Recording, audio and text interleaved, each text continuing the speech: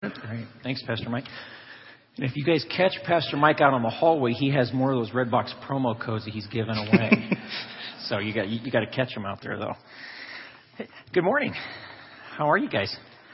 Hey, super fast, I want to extend a personal invitation to two things.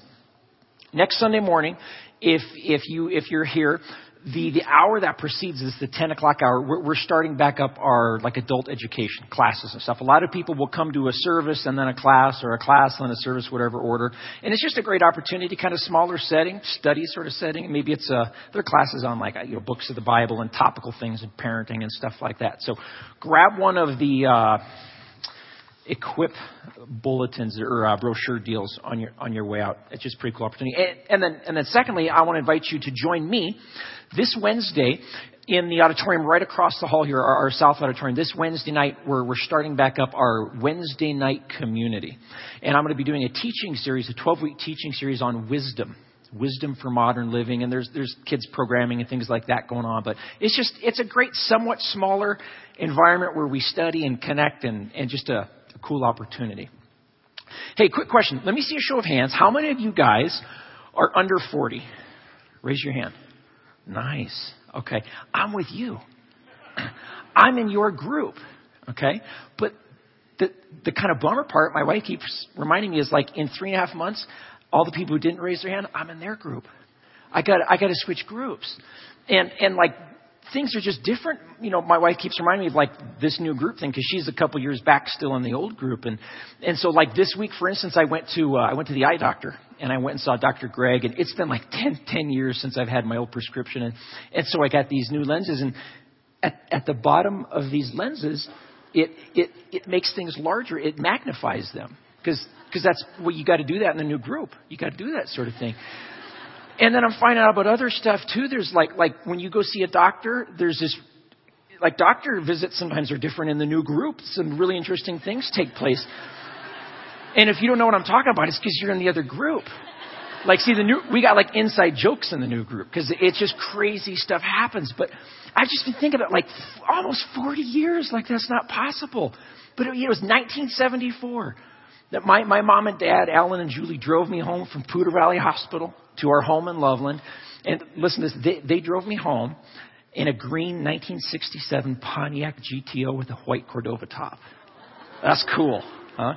I mean, I only went downhill from my coolness factor after that. But I remember as a little kid growing up in Loveland, and my grandma lived 2 miles from our house. She was real close. My grandfather had died in 1976. And so she moved close to be with us. And so my brothers and I, we do sleepovers, at grandma's house. And I remember having these sleepovers. It was this, we had this routine, and it was always the same, where she'd make dinner, and she was this phenomenal cook. And then we would sit down and we'd watch what I found out later were rather racy television shows like Love Boat and Fantasy Island. So I had a steady diet of that. So if you know me, that explains a lot. And then I'd eat a bowl of Quaker 100% natural cereal, and then we'd go to bed. But my favorite part, a lot of things I don't remember about sleeping over at grandma's, but my favorite part was she would tell me a story. And so she'd tuck me into bed, she'd get me all situated and covers pulled up and lights off, and then she would lie down on the bed next to me, and she would tell me a story. And I'd always ask for one of 3 stories, the same ones every time. I'd heard them hundreds of times. But it was either Peter, Paul, and Essen, Little Cosette, or a story of Little One Eye, Two Eyes, and Three Eyes. Which sounds a little creepy, but it's not that bad. And I knew every bit of these stories. Only bad part was Grandma Joy would fall asleep halfway through telling him. I'd be like, Grandma. So she'd wake, oh yeah, and she'd pick up. No, that's not where you were. You were here. And I knew everything about him. To this day, I can tell all 4 of my kids every one of those stories in extreme detail. And I think Grandma Joy helped me love Jesus just a little bit more, because she told stories. Because Jesus told stories. In fact, if you open up the Bible, the New Testament, the first couple books are called the Gospels. And there's Matthew, Mark, Luke, and John, these first 4 books. And those are in there. We have the majority of Jesus' words captured. And if you got one of the Bibles where his words are in red, all of his words, about 1/3 of all of his words were what Grandma Joy told. Stories. We call them parables.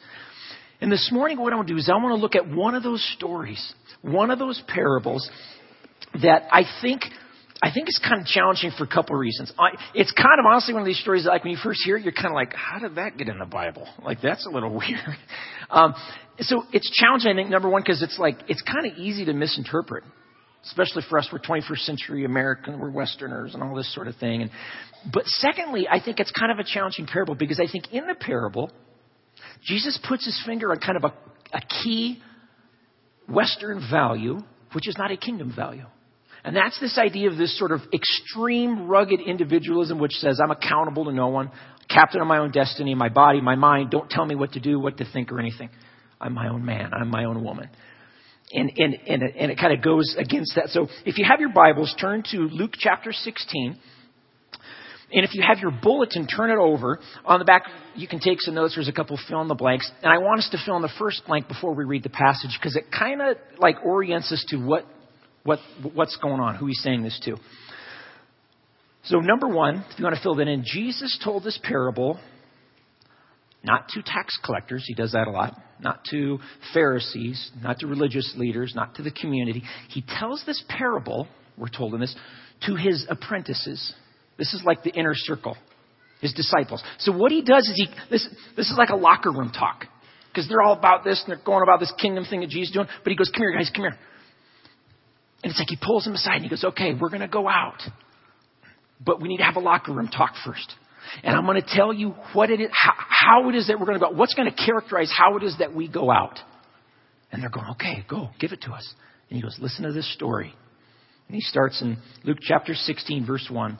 Jesus told his disciples, there was a rich man whose manager was accused of wasting his possessions. So he called him in and asked him, what is this I hear about you? Give an account of your management because you cannot manage any longer. The manager said to himself, so this is like later, he's talking to himself. The manager said to himself, what shall I do now? My master is taking away my job. I'm not strong enough to dig and I'm ashamed to beg. I know what I'll do. So that when I lose my job here, people will welcome me into their houses there. So he called in each one of his master's debtor. And he asked the first, how much do you owe my master? 900 gallons of olive oil, he replied. The manager told him, you take your bill, sit down, make it 450. That's a 50% reduction. Then he asked the second, how much do you owe my master? 1,000 bushels of wheat, he replied. He told him, take your bill, make it 800. This is a 20% reduction. Now, verse 8 says later, after all this has happened, later the master, this is the owner, the master commended the dishonest manager because he had acted shrewdly. And now here's Jesus' commentary, locker room talk. For the people of this world are more shrewd in dealing with their own kind than are the people of light. I tell you, use worldly wealth to gain friends for yourself, so that when it is gone, you will be welcomed into eternal dwellings. Now, I think it's pretty clear what Jesus is saying here, right? As followers of Jesus, we should be deceptive and manipulative and lie and cheat and steal. And some of you are like, yeah, I knew I'd like this Christianity thing. This is cool. Kind of, it's like lets me do whatever. Maybe we're missing something. Maybe we're missing. Look a little closer at this with me here. Help me understand this. So the characters, there are basically three different groups. There's the master. Okay, the master, he's the landowner. He owns the majority of the land that all the community lives on. And the community is made up of his tenants, people who farm the land and they pay him in produce. And then there's the steward. He's the estate manager. What he's been given are these accounting books. And the accounting books are what allow him to do his job. This tenant owes the master this much, and he works with them. How much are you paying and what's the interest and all this stuff. The accounting books are the tools that he's been given to run his job. Now, what happens is a report of misconduct reaches the ears of the master. And the master excuses the steward, tells him that you got to turn in the books. Go get these. I want them. Because you can't work here anymore. Now, Jesus' listeners, when they first hear this, first they'd be a little shocked because in traditional Middle Eastern setting, negotiation always happens. Squabbling always happens. Like, especially if you're going to dismiss them at this high of a level, you could have days of negotiation. That would just be expected. He could be like, Master, I served you. My father served your father. My grandfather served your grandfather. Surely you're not going to throw away a 3-generational relationship over a misunderstanding, are you? He could say, the people I work with, they're crooks. But he doesn't employ any of those. He's silent and he walks away. And like in many cultures, silence indicates guilt. He is guilty as charged. And so the steward responds in verse 3. He's alone, and he says this to himself. The manager said to himself, What shall I do now? My master's taking away my job. I'm not strong enough to dig, and I'm ashamed to beg. And then he gets an idea. Here's the seed of the idea. I know what I'll do, so that when I lose my job here, meaning in this house, he's working in the house of the master. When I lose my job in this house, people will welcome me into their houses, meaning I'll have another job waiting. So his goal is I need to create an opportunity for another job here. Well, how's he going to do that? Well, here's the data that he has to work with. He goes, okay, let's see. How do I do this? First piece of the data is I was dismissed in private. Only the master and I had the conversation. None of the other servants know. No other helpers. The community doesn't. No one knows but the master and I. Second piece of data is I'm still holding the accounting books. This is the power that I have to rule, to represent the master, to make decisions. And so he's saying to himself this: I need to do something to make myself so valuable to the community that when I lose this job, I've got another one waiting for me. That's his goal. And he's got one last card to play. So here's what he does. Under the pretense, the assumption that he's bringing a message from the master to the community, he has some servants go out and call in each member of the community to come in. And then he conducts interviews, but notice what they are. These are private interviews, one at a time. Why does he do that? Each interview, notice, is tailor fit to that person. He kind of assesses, let's see, what are they willing to do? 50% to you. See, 20%. He has these unique conversations. If he did a group meeting, the whole community's there, that could get out of hand really fast, right? One guy across the circle raises an eyebrow. This sounds a little fishy. Someone else reacts. Pretty soon it's totally out of control. He loses control. So he's smart. He does individual interviews with each one of them. Secondly, he does something, this is really unique. He has each one of the people, the tenants, record the debt reduction in their own hand. Why does he do that? Think about it. Whose handwriting is it? It's not his. It's theirs. What has he just done? He's made them a partner. They're equally guilty of embezzlement. He's brought them, unknowingly at first, into this circle of embezzlement. So now they can't lodge a complaint in the future with the master against him. Now you might go, wait a second. That's not ingenious. That's stupid. Master's going to find out. He's going to still fire him, probably have him thrown in jail. He's going to require all the money to be paid back, maybe even take the land away from the people if he finds out they were involved. How is that smart? That's dumb. Well, again, we're missing something. This is traditional Middle Eastern culture. Traditional Middle Eastern culture is what's called an honor-shame culture. Places in Asia, I lived, after I graduated from my undergrad, I went over and lived in South Korea for a year. It was an honor-shame culture. Now here's the basic idea in an honor-shame culture. Your honor as an individual, it's preserved not so much by the conversations you have behind closed doors. It's preserved by how you're viewed publicly by the community, how you're understood. So publicly, the tenants, the debtors, they can say, I had no idea. Had I known, I never would have been involved in such a thing. Privately, they can accept a little deal that enriches them as well as the steward. Remember, all the conversations were in private. Who knows what was said? And the steward has to do this quickly because he's got to get the accounting books back to the master.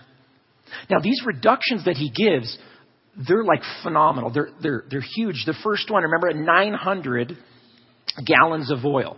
And he says half of that, 450 of it, don't worry about it. 450 would be the equivalent of like your salary for a year and a half. Imagine your bank calls you, okay? If you have a mortgage and they're like, hey, come on in. You know that whole mortgage thing you've been paying on? Or if you have an apartment, you know how much you're paying monthly rent? Let's just go ahead and lop that sucker in half. Can you imagine? Now, beyond that, this isn't one individual. The whole community are his tenants. Imagine if Fort Collins, okay, if Greeley, if Windsor, if Loveland, imagine if us as a community, if we as a community, all of a sudden, our corporate debt was lopped in half. What would that do to us? I mean, it would be a financial windfall for our community in significant ways. And so what do? Well, the tenants hear this one by one and they start going back to the community. And what happens when they all get together?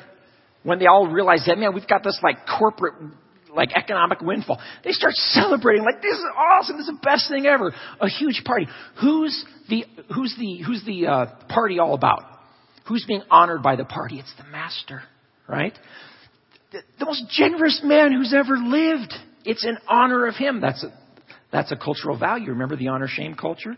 So you have this huge party. Now, what should the master do? Master has two choices. Legally, the master can go to the community and say, whoa, none of this was okayed by me. You owe it all. This guy's going to jail. What happens to that party? Right? It's all about, yeah, he's the best guy in the world. And then all of a sudden, wait a second.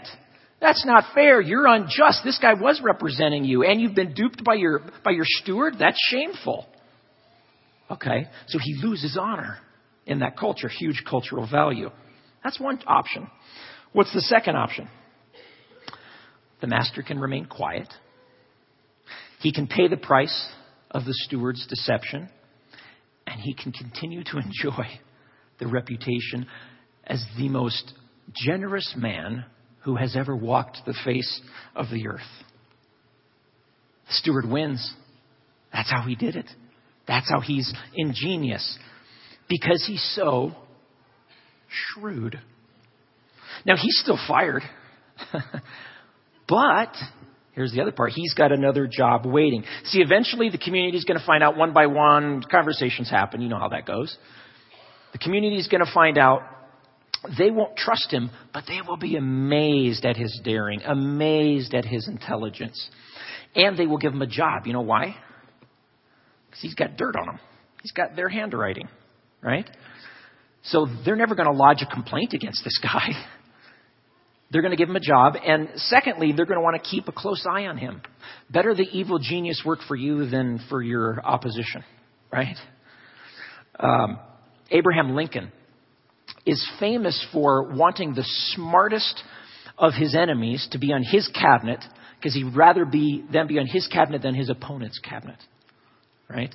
You know the old phrase, keep your friends close and your enemies closer. Now, this is a really interesting part here. How the master responds. Look in verse 8 with me.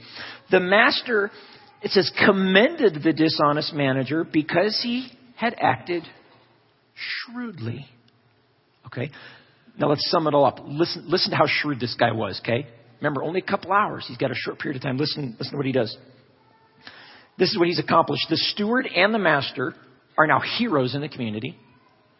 The village has experienced an absolute economic windfall, and the community will find a place for him to have a job. That's huge. You guys ever like watch a movie or a TV show and the protagonist in it is like, he's not really noble or she's not really noble. She's kind of bad. She's, a little bit crooked. My wife and I were watching this series, kind of this mini series thing.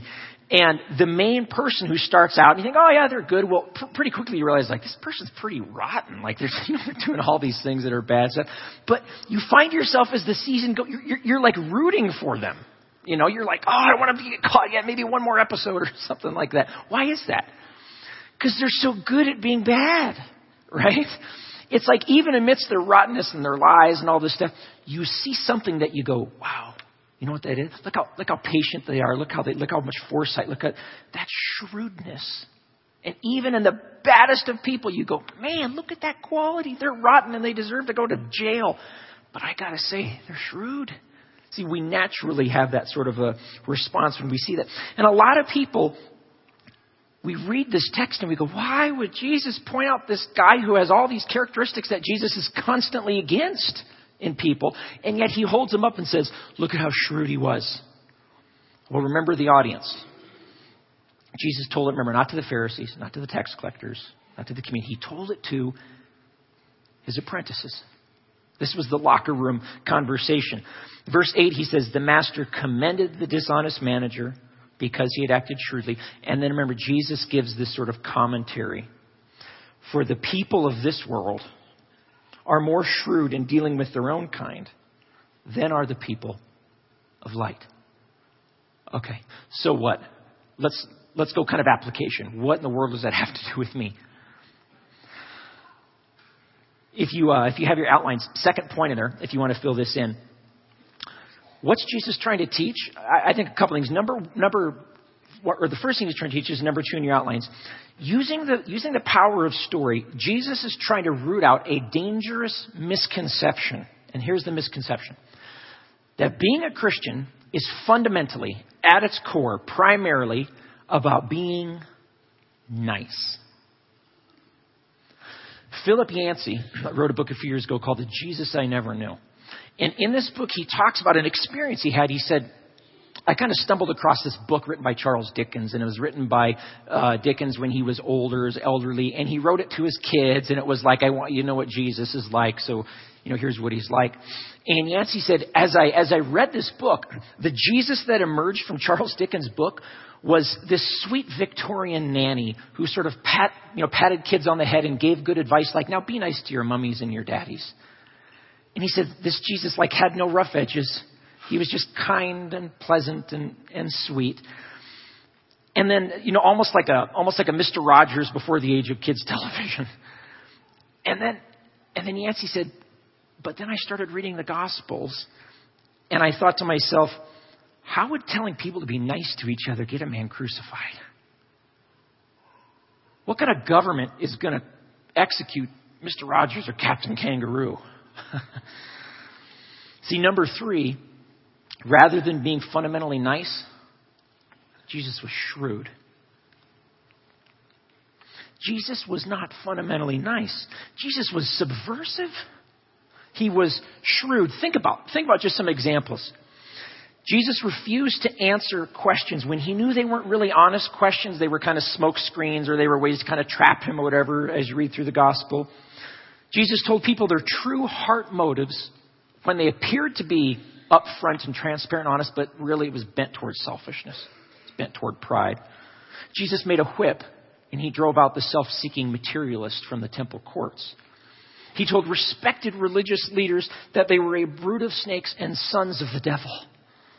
He scandalized the self-righteous, and he gave righteousness to the scandalized.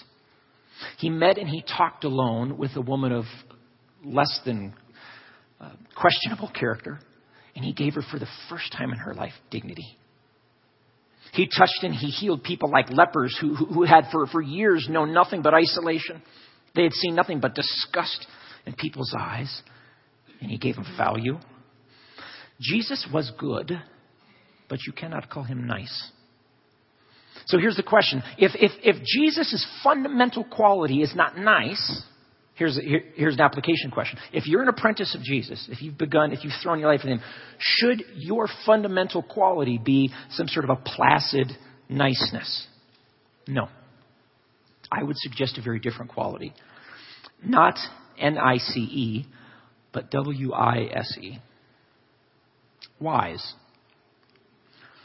Number 3, being wise is the result of 2 things. Almost like a chemical compound. It's shrewd and innocent. Do you ever recall hearing those 2? If you've ever read the Gospels, do you ever recall hearing shrewd and innocent put together before? Because that's kind of like a weird marriage of words. You're like, that's an odd kind of compound. Who would do that? Well, Jesus did. In Matthew chapter 10, verse 16, another locker room conversation.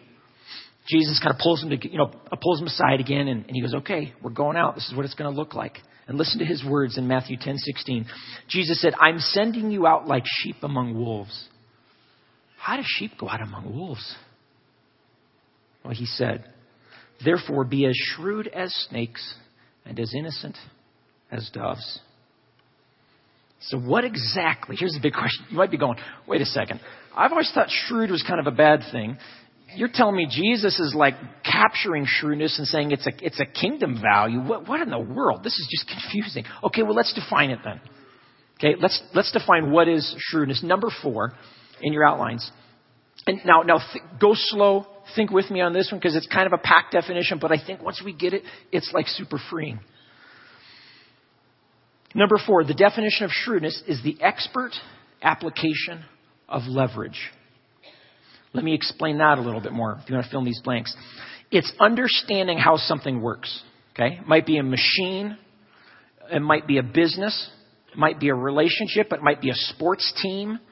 Understanding how something works and then taking that understanding and apply the right force, not too much, not too little, at the right time and in the right place. So the right force, the right place, the right time.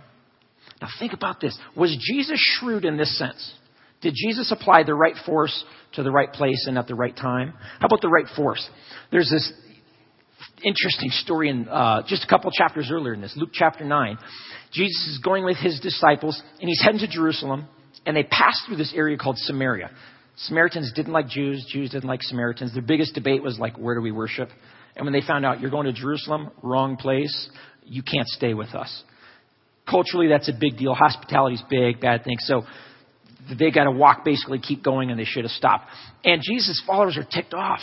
And so they go, hey, Jesus, do you want us to call down fire from heaven and destroy these guys? And Jesus is like, no, a little bit too much force.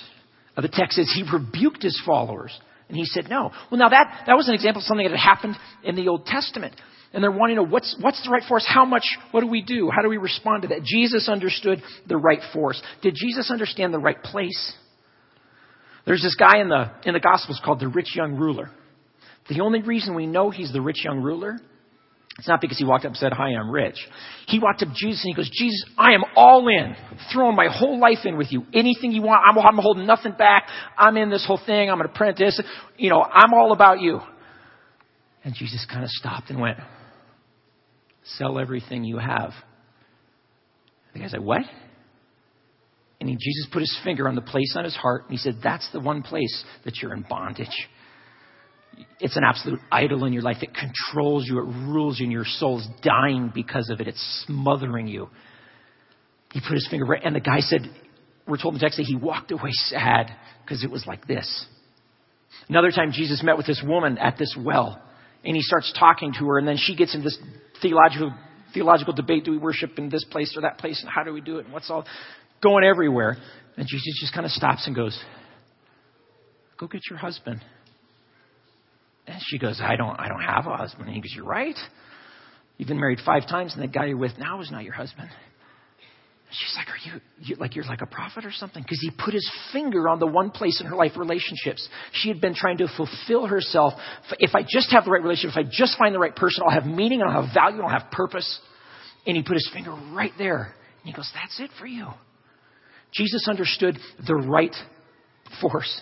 He understood the right place. What about the right time? Was Jesus concerned about time? The very first miracle recorded in the Gospels. He's at the wedding in Cana, and someone asks him to do something to do something that would essentially make people realize kind of who he is. And he says, my time hasn't come yet. And then as you read the rest of the Gospels, he keeps saying, no, my time hasn't come. No, my time hasn't. And then there's this moment, he's like in mid-conversations. It says these Greek people walked up to him and started asking him a question. And he just goes, the time has come for the Son of Man to be glorified. This is Jewish language for him going to the cross. Just the right moment, just the right time. A couple months, we're going to celebrate Christmas here. That's around the big 40 for me. Not a good time, but we read in the story, Christmas story. Remember what they say every time? In the fullness of time, God gave his son, born of a woman, blah, blah, blah. In the fullness of time, God applied the right force at just the right place and at just the right time. Do you know why? Because God is shrewd.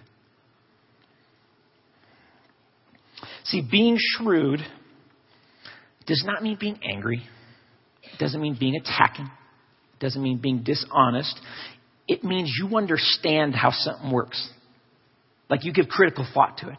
And then you apply the right force at the right time and at just the right place. One of my favorite kind of like tagline statements from the Old Testament comes from the book of Chronicles. And as you can guess, like the name of it, Chronicles, it's just chronicling like there's this people in Israel and this people, and then there's this tribe and there's this group and all that sort of thing. And it gets to this one group called the men of Issachar. I love this statement. It says the men of Issachar in 1 Chronicles 12:32. The men of Issachar who understood the times and knew what Israel should do. You could replace that with the word shrewd. I pray that that's true of me. I pray that is true of us as a community of Timberline Church. God, help us to understand the times and to know what we should do. Help us to keep our finger on the pulse of culture, to know what's going on around me. Help me to be shrewd. See, if you're a follower of Jesus, you have a commission. You're called to be a kingdom bearer, to bring these sort of shafts of light into the places that God's already put you. But you're not just a kingdom bearer. You're called to be a shrewd kingdom bearer. In 1893, there was a $10,000 congressional appropriation established called the RFD, the Rural Free Delivery. Now, up until this point, Americans, if they wanted to get their mail, like they had to get on their horse and like ride into town to get it. Well, the Rural Free Delivery brought their mail to them. It was this like brand new channel. And there were two entrepreneurs by the name of Aaron Montgomery Ward and Richard Sears. And seeing this new distribution channel for their products, they produced so many catalogs that like over 100 years ago, their catalogs were the second most widely read books in America, right behind the Bible. They shrewdly utilized this new technology. See, I would suggest that you, if you're an apprentice of Jesus, you need to think of yourself as in the R&D department of the kingdom of God. The research and development department of the kingdom of God. You need to ask the question, what do I have? What do I do? What am I that I can leverage in significant ways for this God kingdom thing that he's talking about? How can I see things in a new way? I've got a friend of mine named Lisa. Lisa is involved in one of our ministries here called YouCount. If you haven't been around Timberline for a little while, YouCount is this ministry where we've poured huge resources into going to places like India, in these red light districts where these tiny little girls, some boys, 2, 3, 4, 5, 6-year-old little girls, they're sold into the sex slave industry, and they're used till they're 16, 18, and they're just dumped out, and they die a few years later. And they're kept in cages, some of them. And they go over there, and they rescue these little girls, and they put them in this home of hope. And they ask the question, well, how do we keep them there? What do we do? They don't have any skills. Well, let's teach them to like sew. Let's teach them to make stuff. And then we'll buy their stuff, and we'll bring it over here, and we'll sell it. And so we're doing that. And so Marketplace is sort of the arm of YouCount. And we've got Marketplace products in our cafe and our bookstore. And we're always trying to sell. Well, Lisa, years ago when this was just getting started, if you were to ask Lisa, are you shrewd? She'd be like, no. I mean, Lisa's eccentric and impulsive and like the life of the party. You would love her. But you might not go like, that's a shrewd woman right there. And so Lisa said, well, like, what can I do? What can I do? And she said, what am I good at? Well, I'm a good salesman. I could sell like ice to Alaskans. And so she goes, I'll sell this stuff. And so she got involved and she's like running this area. And so she'll find out like, hey, what are the things we're not selling? And they'll be like, well, these green scarves. And she's like, give them to me. I'll sell them. And so she comes to these kind of conferences and she puts the green scarf on and she's like, these are the latest things in Prague. You guys need these things. And women are like, give me up, coming up. This is shrewd. Pastor Mike was up here earlier talking about the, these random outreach endeavors, ways that Serve 6.8, which is kind of the ministry arm that is just blanketing the city, serving in such huge ways. Do you know how Serve 6.8 got started? Because Pastor Mark Orphan and his team said this. They said, God, show us what they called open spaces. What that means is places in our area that it's open in the sense of a huge need and no one's helping. Okay? They said, God, show us the right place. That's part of shrewdness. And then they said, God, show us the right time. What's the time? And then there was a single mom, and she had a hole in her roof, and she had 4 kids. And then there was a Hyde Park fire. And then there was a flood. And it was the right time. And then they said, show us the right force. And that force came in the form of sacrificial, self-giving, just what these people needed. That is shrewd.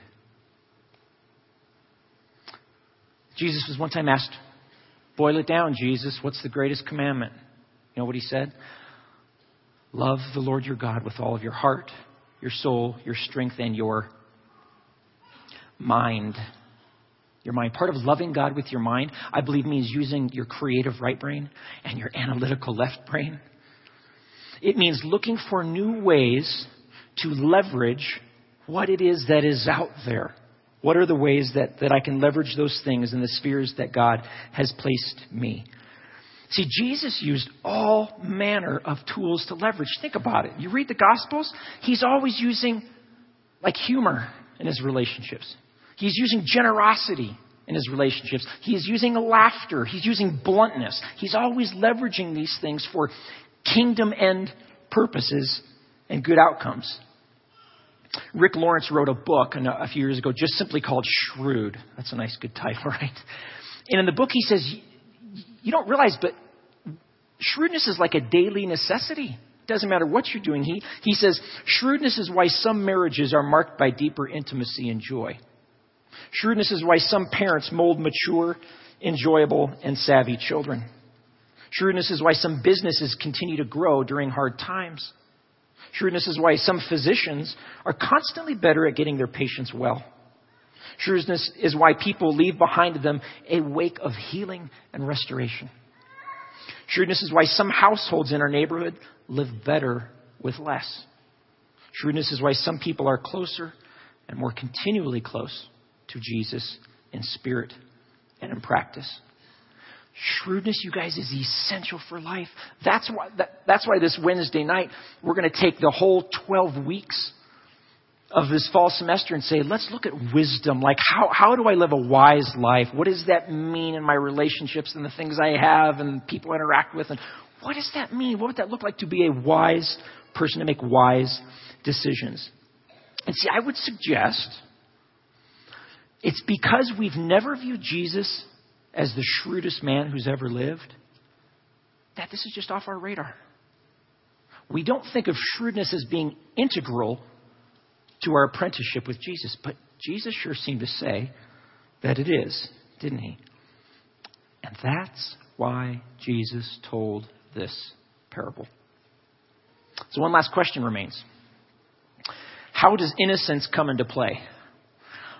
Shrewdness is to apply, the right force to the right place at the right time. Wait a second. Isn't that just a fancy word for manipulation? I mean, this is, think about crooked politicians apply the right force to the right place at the right time. Bad businessmen apply the right force to the right place at the right time. Evil, kings and rulers apply the right force to the right place at the right time. Your mother-in-law applies the right force to the right place at the right time. Your kids. How is this not just crude manipulation? Well, here's the difference. Manipulation is about doing it for the benefit of yourself. Manipulation is about trying to create an environment, a situation, relationship, the way you think it should be, even if you've got the best intentions, the way you think it should go. Kingdom shrewdness is about following Jesus' way of leveraging beauty, leveraging generosity, leveraging bluntness, but all the while dying to self. All the while embracing self-sacrificial love. All the while seeking the flourishing of others.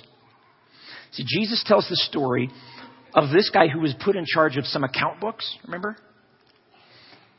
This guy was far from innocent. Okay, not innocent, but he was shrewd. And he made use of what little time he had with these particular account books, because he knew that he was going to be fired and he needed to set things up for when it was done. Finally, in verse 9, we read this. Jesus, still using the selfish, manipulative, sinful, rotten language of this guy, says this. I tell you, use worldly wealth That means the accounting books that you have. To gain friends for yourself, that means influencing the people that God has put in your life, so that when it is gone, you will be welcomed into eternal dwellings. See, someday you're going to be fired. Not from a job, but this life will end. And God will say, I entrusted you with some accounting books. Remember that money? Remember your job? Remember those relationships? Remember that spouse? Remember that neighbor who lived right across the hallway from you, the guy who lived right next door? Remember that creative ability that you had? Remember your sexuality? Remember your hurt and your brokenness and those scars in your life? Those are all accounting books. How did you handle them? Did you even know they were accounting books? Were you wise with them? Were you as wise as a serpent and as gentle as a dove? Or did you kind of cook the books? Was it really all about you at the end of the day? Or were you just careless? You never really thought of them. You might even say, I don't have any of those things. I've just got time. I just sit around. That's an accounting book. Time. How are you handling that accounting book? Are you shrewd? Because see, even this creep in Jesus' parable knew his time was short. He knew he was losing his job. And he knew he had to make the most of his influence with his accounting books before he got fired. And so I close by some words from the Apostle Paul, one of the shrewdest followers of Jesus. 2 Corinthians 5:10. Paul said this. For we must all appear before the judgment seat of Christ, so that each one may be recompensed. That means your accounting books will be settled. You'll be asked how shrewd you were with them. For his deeds done in the body, according to what he has done, whether good, that means shrewd, or bad, that means careless. Be kingdom shrewd. Would you pray with me?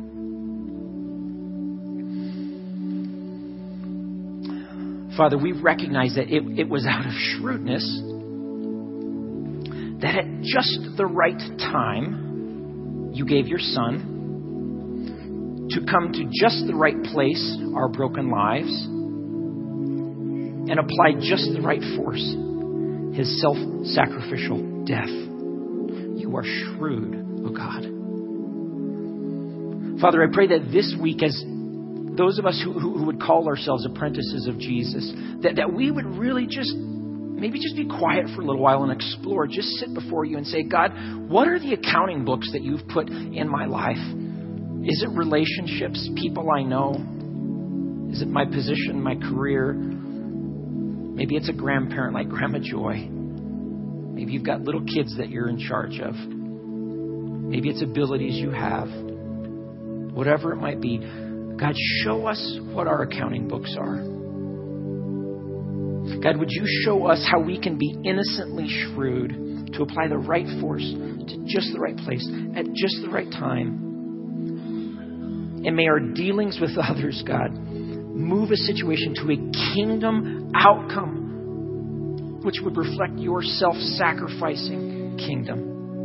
And may we respond to Jesus' charge to move more shrewdly into our lives, while all the while being anchored by a heart of innocence. And we pray this in the shrewd and innocent name of our King, Jesus.